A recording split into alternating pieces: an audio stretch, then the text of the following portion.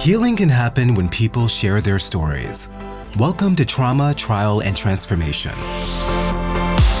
Discover true stories from those who were called to sit in the witness chair. Experience their journey through their legal process and beyond. This podcast brings to light the trauma and stress caused by testifying under oath and offers resources by talking with witnesses, key litigators, and mental wellness professionals to assist with different approaches one can utilize to prepare to take the stand and how to heal after the encounter. And now, here's your host, Juliet Huck. Greetings, everyone. Welcome to Trauma, Trial, Transformation from a beautifully sunny day in Los Angeles today. I know you all probably wonder why I'm always giving the weather when I open up this podcast, but being a farm girl from Ohio, I was taught to keep my eye on the sky. So it's something I always like to do, and especially reminds me of my dad, and he could tell me what to wear and what kind of weather was coming the next couple days by doing that. So I love when we get sun. I love when we get gray. I love when we get rain. Today happens to be a beautiful, beautiful day. So today, my guest is my pastor from my church. He's also becoming a very dear friend of mine, which was quite unexpected. His name is Reverend or Pastor Kyle Joachim. Kyle's originally from Pennsylvania, Ohio. We were immediately clicked when we found that out. He moved to California in 2006 after working with inner city youth in Berlin, Germany for years.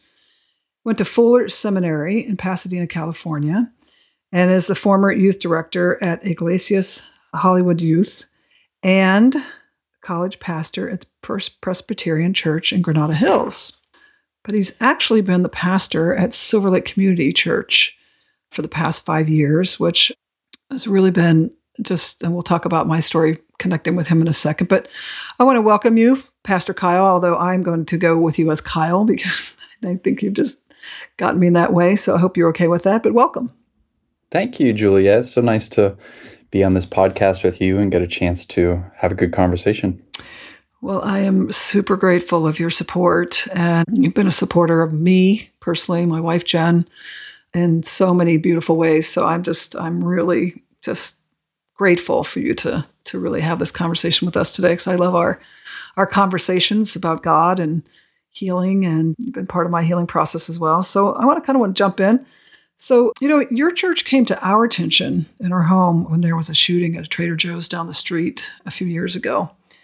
And, it all taken victims in. And I was so moved by that. I think I was moved by the fact that you couldn't be in a more loving, safe place than a church after a tragedy like that. Were you questioned by the police or anything? Or can you talk to me a little bit about that moment of just being the center grounding point for that situation? Sure. That was a seminal moment for our congregation in a variety of ways. I, at the time, was only a part-time transitional pastor at the church, was filling in on a part-time basis while they looked for a full-time pastor, and hadn't even decided yet that I wanted to throw my hat in the ring to be the full-time person. But it happened in the afternoon on a Saturday, and our office administrator, Stephanie, was here at the church when she got a knock at the door, and there were police at the door asking if they could use the church's facilities to bring witnesses and hostages who had been released and a variety of people for the extensive questioning that had to happen. And everyone came into the building, and Stephanie jumped to work doing what she does best, which is to help make the space welcoming for people. Amazing human, Stephanie. It's an amazing human being. She sure is, yes. And it was actually while everyone, employees and shoppers and bystanders, were milling about in the sanctuary and the lounge of the church, that then they got the word that the manager of the Trader Joe's, Melly Corrado, who they knew had been shot, had actually died of her wounds. And that really caused a lot of instant trauma for everyone on top of what had already happened. And I wasn't here for that, but Stephanie immediately stopped and called me to come over to the church that I needed to come over from my home. And so I came over and just found a group of people who were in that moment of trauma and fear and anger and all the things, all the emotions that go along with it. And I was also immediately aware that this was a group of people that, for the most part, probably were never in a church on any kind of regular basis, or at least not currently were. It's just the typical kind of folks that are at a Trader Joe's in Silver Lake. And my heart just went out to them, and there was just a thick air of despair. And so I rarely do this, but I have what we call a stole, which is kind of like a long decorative scarf that we put on as pastors sometimes in more traditional church settings that indicates our role as servants of Jesus Christ. And I put it over my shoulders, and I just started walking around, making myself available to people to pray and talk. And I found more than a few people that wanted to just ask me questions and needed help and wanted to just say how they were feeling. You know, in those situations, you don't really know exactly what to do, so you just do what you do best, which for me as a pastor, I think is just trying to listen to people. So that was the beginning of a journey for our church. Yeah, I was going to say that it was a big step. I mean, the more I've thought about this and kind of putting questions together for you today, just what a powerful moment of your being selected for that moment. I mean, you know, here you're questioning, should you be the person? And yet almost like there was a sign that just came down and said, you are to be this person. And here you are now. And so I know there's just so many people that adore you and are so grateful. And I know for us, you know, it drew us, Jen and I, and especially coming from the Catholic Church, which is not always looked greatly upon to change up a denomination, but we were just looking for openness, and that struck us on how it was handled so much. It really struck our hearts. And so we came to check out the church, and we were met at the front door by a homeless man and his pit bull. And I believe his name was Jeffrey. Oh, yes. Oh, Jeffrey. And we were like, wow, this is amazing. It just kept adding on to the love we started feeling from this building. It started, and then it started with the people. And then in the middle of your very first service, you pulled out a whiteboard and explained expectations. And I thought, wow, okay, this guy's speaking my language. he's actually got a slideshow and a whiteboard. A whiteboard language. On how, and that's what I do for a living. So I was like, okay, wow, I'm totally digging this. So, but you know, I want to go back to, you know, someone that has to go through this trauma, or obviously people had to go through the legal system after this trauma, right? And were you ever questioned by the police, or was anybody there ever questioned? We were not questioned by the police nor anyone in the congregation because we weren't witnesses to anything that happened.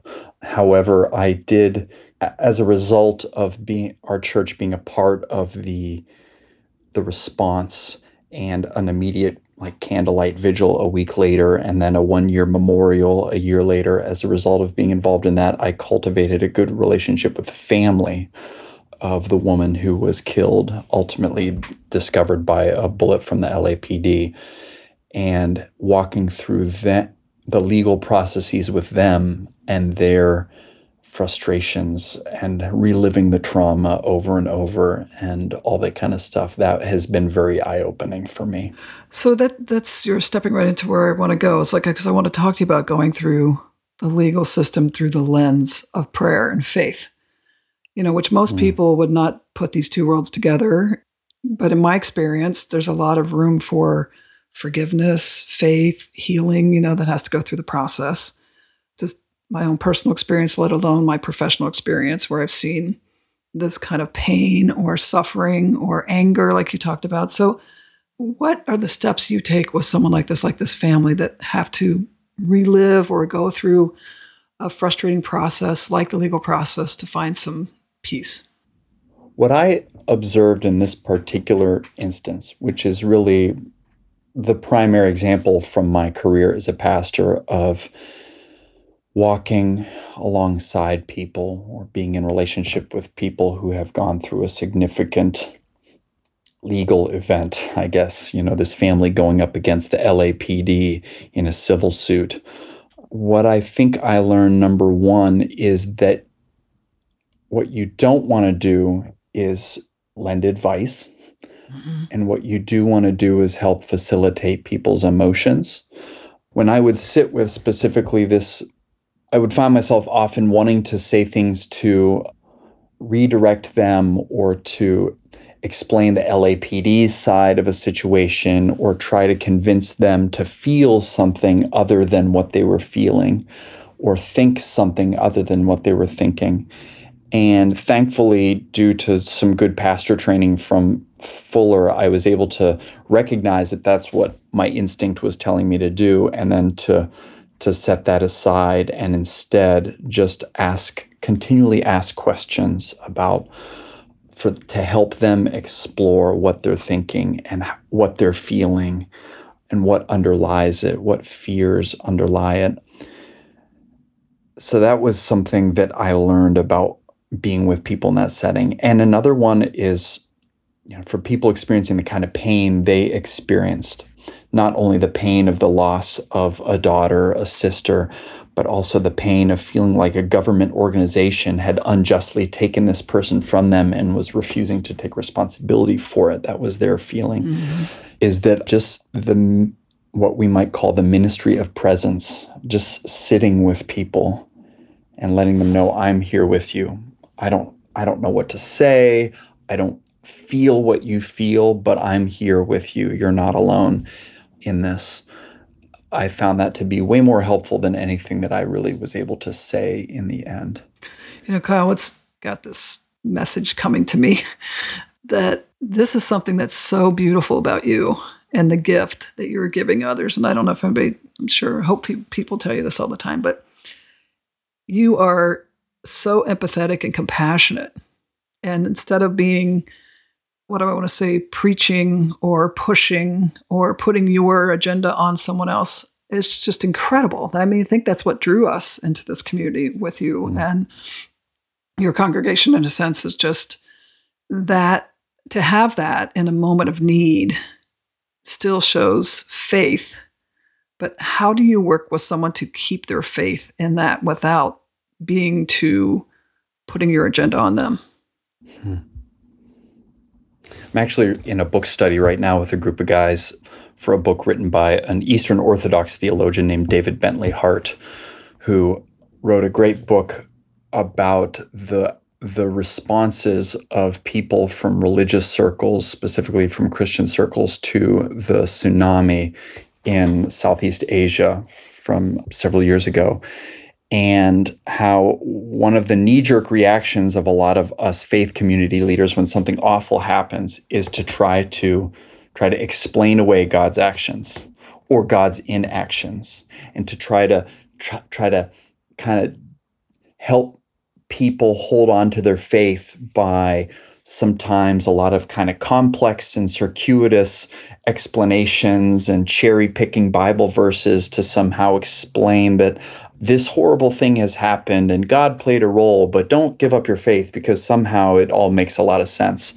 And this author, Professor Hart, he really hammers the idea that death and suffering don't make sense. And over, the Bible and God and even the words of Jesus affirm it. And so any attempt by us to try to help people in their faith by making sense of the pain and the suffering and the despair and the hopelessness is foolish, and in a lot of ways reflects our own insecurities and fears, and are just sort of trying to manipulate these people. And if they feel a little bit better about, this desperate, hopeless situation they're in, then that'll also maybe make me feel a little bit better about it too. And so what I don't do is try to pull out a bunch of Bible verses, try to explain away God's actions to people in that kind of setting. I really don't know why it happened. It makes no sense. It shouldn't have happened. Your definition of true selflessness, that is a That's a very difficult thing to achieve because I think we all have our insecurities, intuitions, want to be liked, want to be believed, especially in a position of, I think anybody being human wants to be in that position. But I find it to be so amazing how selfless you are to be able to, what in my meditation world and the things that I've done is what I call hold space. I think we're talking the same kind of language, just different verbiage, but it's just not about you, right? Now, what it comes down to, it's sometimes being there for the person who's in need. Yeah. I think in a way, I've been talking about this more recently at church, but in sort of a strange way, cultivating selflessness is a form of self-preservation. Once you recognize that self-centeredness, selfishness, self-pity, self-delusion, all the self stuff actually creates a bunch of chaos and damage for your own life and others.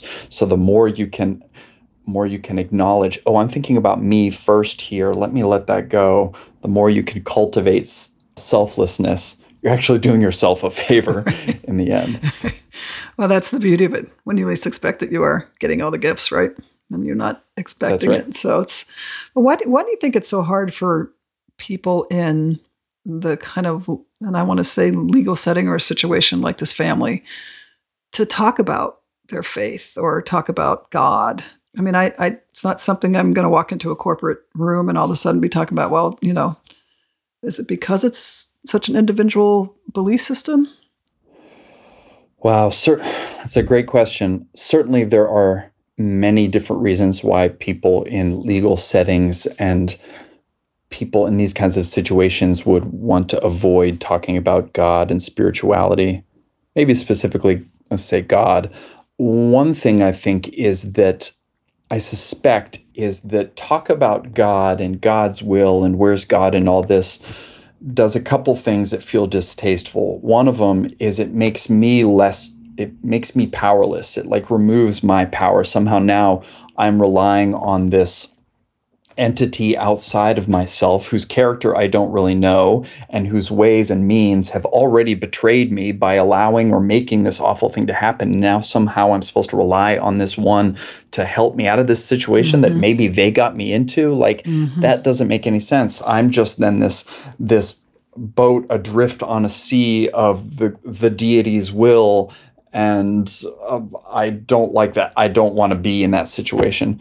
And on the other hand, obviously, religion specifically and God maybe generally has been used as a tool of oppression for people. And sometimes people feel like whether it's a generalized idea of karma or whether it's specifically some Judeo-Christian or Anglo-Saxon Protestant idea of God's will or predestination, that somehow talking about that kind of stuff almost makes the situation seem more hopeless because it's like there's nothing I can do about it. It's all in God's hands or something like that. Whereas in these moments, we want to, the family wanted, I don't want to speak for them, but if I were them, I would want revenge. I would want justice. I would want to be paid back for what had been taken from me. And I have this sense, especially going up against, if you're someone who's in a court proceeding against not another person, but a corporation or, law enforcement agency or something like that, you feel like it's a David and Goliath situation, and I'm already feeling kind of helpless, and I don't want to give up the little bit of power I have by putting it out there into the fanciful supernatural ether for some, gumball machine God to maybe help me out. When you talk about this, I can't help but think of my mom, who very, very strict in her faith of being Catholic. And as you know, I had a brother that was killed when I was a kid. And many years later, we asked her, how did she hang on to her faith? How did she actually do that? And she said that's all she had. And she said, when she goes, she has a lot of questions. Why me? Why him? Why our family? But I've always found that ability to have that kind of faith within a situation of like when my brother was shot, just still to this day kind of blows my mind. And yet the unknown, like you said, this entity that's unknown, to have that kind of faith is just something I was brought up in. Just mine's in a different capacity, but that faith is, do you find people that in their darkest hours can have faith? Definitely you do. But I think those are the people that have cultivated their faith and a spiritual life, and I guess we could say a relationship with God prior to the event. I think it's probably rare for people who don't have an active spiritual life, who don't have a sense of being connected to their higher power. As we say in the 12 steps, haven't cultivated conscious contact with their higher power. When a traumatic event happens, to suddenly that spirituality, that connection comes alive, and it's wholly positive and trusting, and that they're suddenly willing to abandon themselves to the will and the care of this power greater than themselves. That's something that has to be cultivated, you know. Just like in the United States, if there is a disaster that happens somewhere, we're able to respond and bring positive things out of it because we've prepared in advance with local and national organizations. But if we're not prepared for those events, then the tragedy just compounds. That's a great analogy. It's a really, really great analogy on how that, I don't think most people think of it like that. I think it's more, where's God now kind of concept, and it's like, wait a minute, if God's always, or spirit, or your entity has been with you, it's easier to ask for help versus all of a sudden, like, what's going on? Like, so that's a great analogy. Can I ask, what was your mother's faith like before the death of your brother? It was just as strong. I mean, we were brought up, in the Catholic Church. We were brought up in Catholic school. So she had that preparation. She was raised, Catholic. She went to Catholic school when she was young, spent a lot of time with nuns who ended up becoming some of her favorite people she still talks about today. So she's a perfect example of what you're talking about is and teaching us children that faith is so important in your life. Some type of faith, I know it's not always perfect for her that we're not all in the Catholic Church, but, the fact that we've got faith, and I call it the spiritual pole. When I fall off my spiritual pole, I need to get back on my pole, and I need to hold on to, and work that. So she's been very, that's been a constant in I think all of our lives. Is even when she comes to visit, we make sure that the church schedule's on the table and that kind of thing. So, but I want to talk about some transformation and healing. I know when Jen and I were looking around for churches, and we were looking for community. And can you talk to me about how healing happens with community and what community plays a part in someone's healing? You make me think about a member of our community, a former pastor who lost her husband during the pandemic. And she acknowledges herself that the instinct in the midst of that grief is to withdraw from people, is almost like when a person is experiencing hypothermia, right? They get frostbite because the blood is pulling to the inner side of the body to protect the inner organs, right? And so the exterior parts begin to die because they don't have that lifeblood. In the same way, she described that like her instinct was to not answer phone calls or emails or text people back because you want to protect yourself. The pain inside is so intense, you just like there's some sense of needing to pull all of my mental, emotional, even spiritual resources inward in some sort of self-protection. And the advice that she got was just say yes. Just whenever someone asks you to go to tea, say yes. Whenever someone asks if you want to go for a walk around the apartment complex, say yes. Whenever someone asks if you want to come to church with them, say yes. Just say yes. Because all of those things are about instead of withdrawing, staying out in those relationships and moving out into community, because then you are leaning in the midst of the weakness of grief, that you're leaning on other people and drawing strength, and those resources that so quickly get depleted inside of us, hope and love and joy and peace and patience and kindness, what we describe as the fruits of the Spirit. Grief is just like so hyperactive that it sucks all the juice out of all those fruits so quickly, that we need other people to keep pouring into us so that those fruits, all those things that make life worth living, make it possible to go on, those need to be full. And we can't do that ourselves because all of our resources are being taken up inside with this grief. So that's why community is so important. And at the same time, we saw this during the pandemic, that right when people need community the most, it becomes the hardest for them to engage. Folks that I know who are going through divorce, I'm thinking of some women I know who are going through divorce and custody battles, 2 separate women, and right when they need people around them the most, it becomes the hardest to say yes and be a part of community.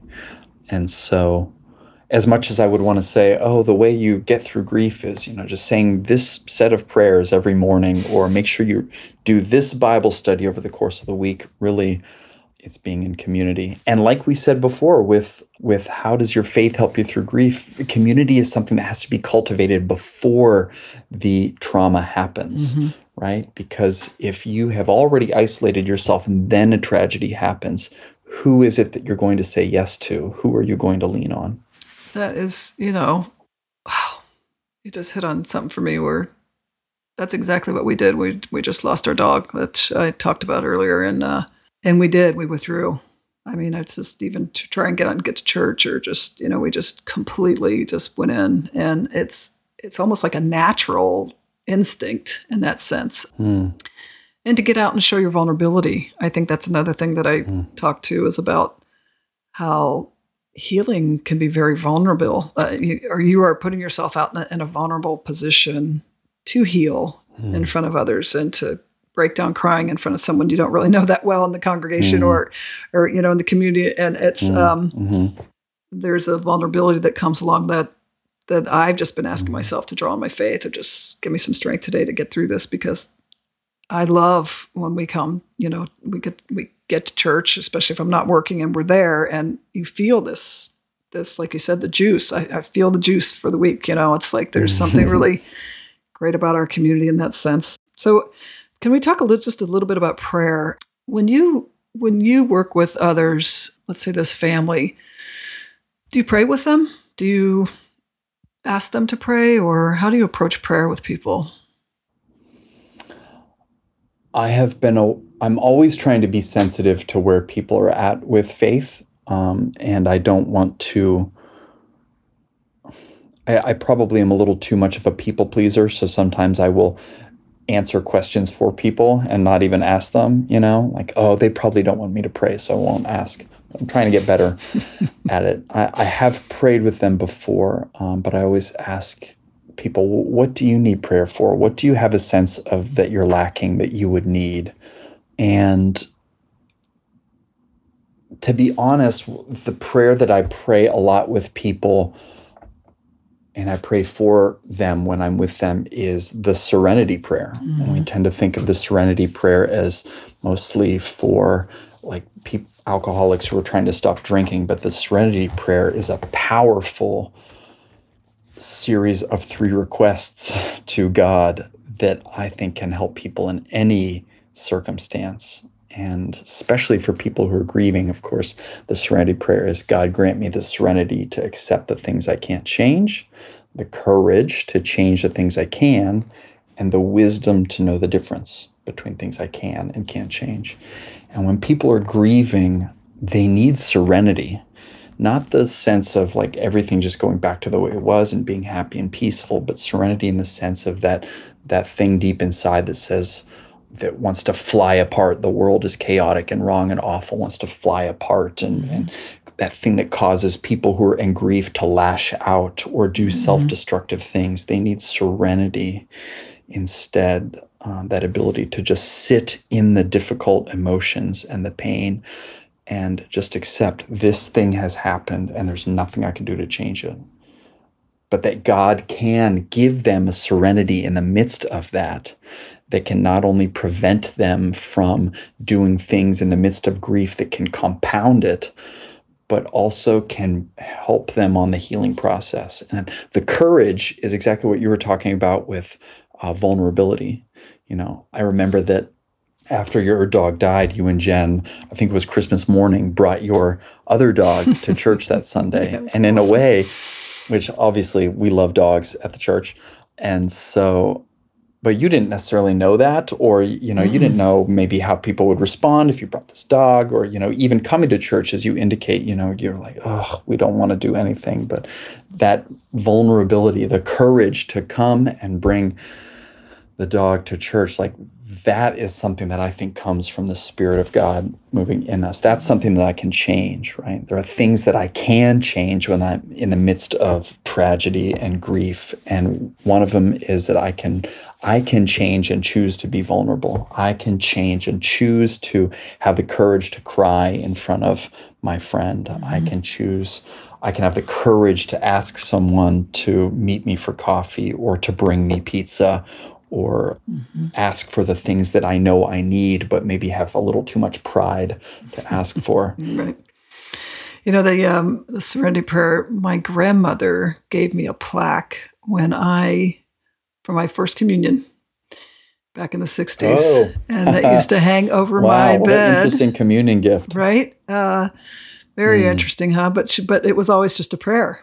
I didn't even realize until I got older that it was connected to it. It was just kind of a prayer in our home that hung over that plaque hung over my bed for as long as I could remember. And, after a while, you're just like, oh, yeah, it's just a plaque. But as you get older, you're like, oh, it's kind of a gift sitting over my head every day at the age of, 10, 11, 12 years old. It's to think about the messaging that around us. And that's why, to me, prayer is so important. And prayer is it gets locked down into a definition sometimes, but I think just asking God is a prayer. I think just asking for peace is a prayer. It doesn't have to be some big formal process, right? That's right. I do think, as you're talking about prayer, that the aspect of prayer that often gets overlooked is the idea of just sitting in silence and being quieting our minds. I think of grief as something that in a lot of ways puts your mind on overdrive, which wears you out in other ways, right? Mm-hmm. But prayer, just being able to cultivate silence in the presence of God, is something that can help in a variety of ways, but especially in the midst of grief. So we say, God, be with me in the midst of this pain, but how do you feel God with you if you never stop and try to get a sense of God being with you? Right, because we're all running so fast and running so quick and filling our lives with so much, I say, craziness that, when the silence comes, it's very uncomfortable for people sometimes, to be in that place. And that's where I think even coming to a service is nice, where it's just, I love you start your services with, let's just take a couple breaths. Mm-hmm. Let's just, stop. And that's just, that exercise alone is just such a great way to start to just decompress, right? So we're going to start winding down here, but I like to ask most of my guests, do you think healing is a choice? There's a story from Jesus' life where he goes to this pool that is in the middle of Jerusalem, and there are all these cripples and unwell people that are lying around the pool, and every now and then the waters of the pool will be stirred, and the first person or the first couple people who get in the pools can be healed. And there's one person there who, because of his infirmity, whenever the waters are stirred, whatever that means, he's not able to get into the pool. And so just for years, he's lying there unwell. And Jesus comes to him and asks him, "What do you want?" And that is profound to me, because on the one hand, we would think, well, why does Jesus even ask that? Obviously, he's here because he wants to be healed by the waters of this pool. And yet, as I think all of us know, there are people who the grief sets in and does something. It becomes their identity. It slakes some insidious inside need. It wraps you so tightly in emotions, and those emotions feel better than maybe the numbness that you had been feeling before in life, that you may actually not really want to be healed. Which is to say, you're not ready to do the work that it takes to be healed, or to enter into the unknown of what will it look like for me to let go of this pain, this resentment, this fear, this anger, this wound. What will that be? Who will I be? How can I? What will people think if I drop this court case, or if I forgive that person, or what? It's too unknown. It's easier just to remain in the stasis of the pain. And I'm not saying that for other people. I'm saying that for myself. How often have I sat in bitterness and told people I wanted to be well and wanted to get past and find someone new or something like that, and yet just found myself sitting in the pain, the warm, familiar pain. So in that sense, healing is a choice. I think you have to choose. And I think for some people, it's not an easy choice. Right. And it's so, so many things you say I can relate to in that sense of just, for years and years, my identity was a sibling who lost a brother, who was, this crisis. And as you heal and move on from that, you realize that's not really who I am in it at all.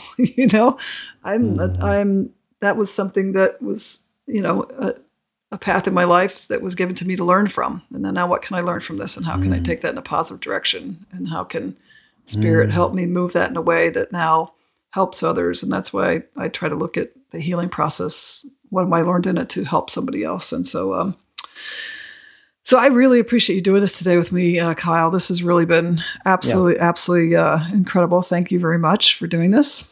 Oh, you're welcome. So you got my juices flowing about a whole bunch of things, and now I'm turning over all this stuff in my mind. So I'm not a big one to quote scripture, but I do believe there's so many lessons we can learn in it. And I will say, for the record, that my favorite quote is Corinthians 13. There are 3 things that will endure: faith, hope, and love. And the greatest of these is love. And I thank everyone for coming on and listening to this amazing conversation today. And I just want you to go out and don't forget to spread the love. Thanks.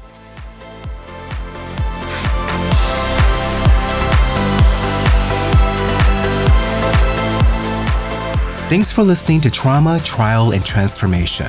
If you want to share your experience as a witness, please forward your information to info@juliethuck.com. For more information on Juliet's 30-year career in the courtroom, visit us at juliethuck.com. There you can find her books, The Equation of Persuasion and 50 Ways to Get Your Way, available on Amazon. Remember to follow and subscribe to Trauma, Trial, and Transformation wherever you listen to podcasts.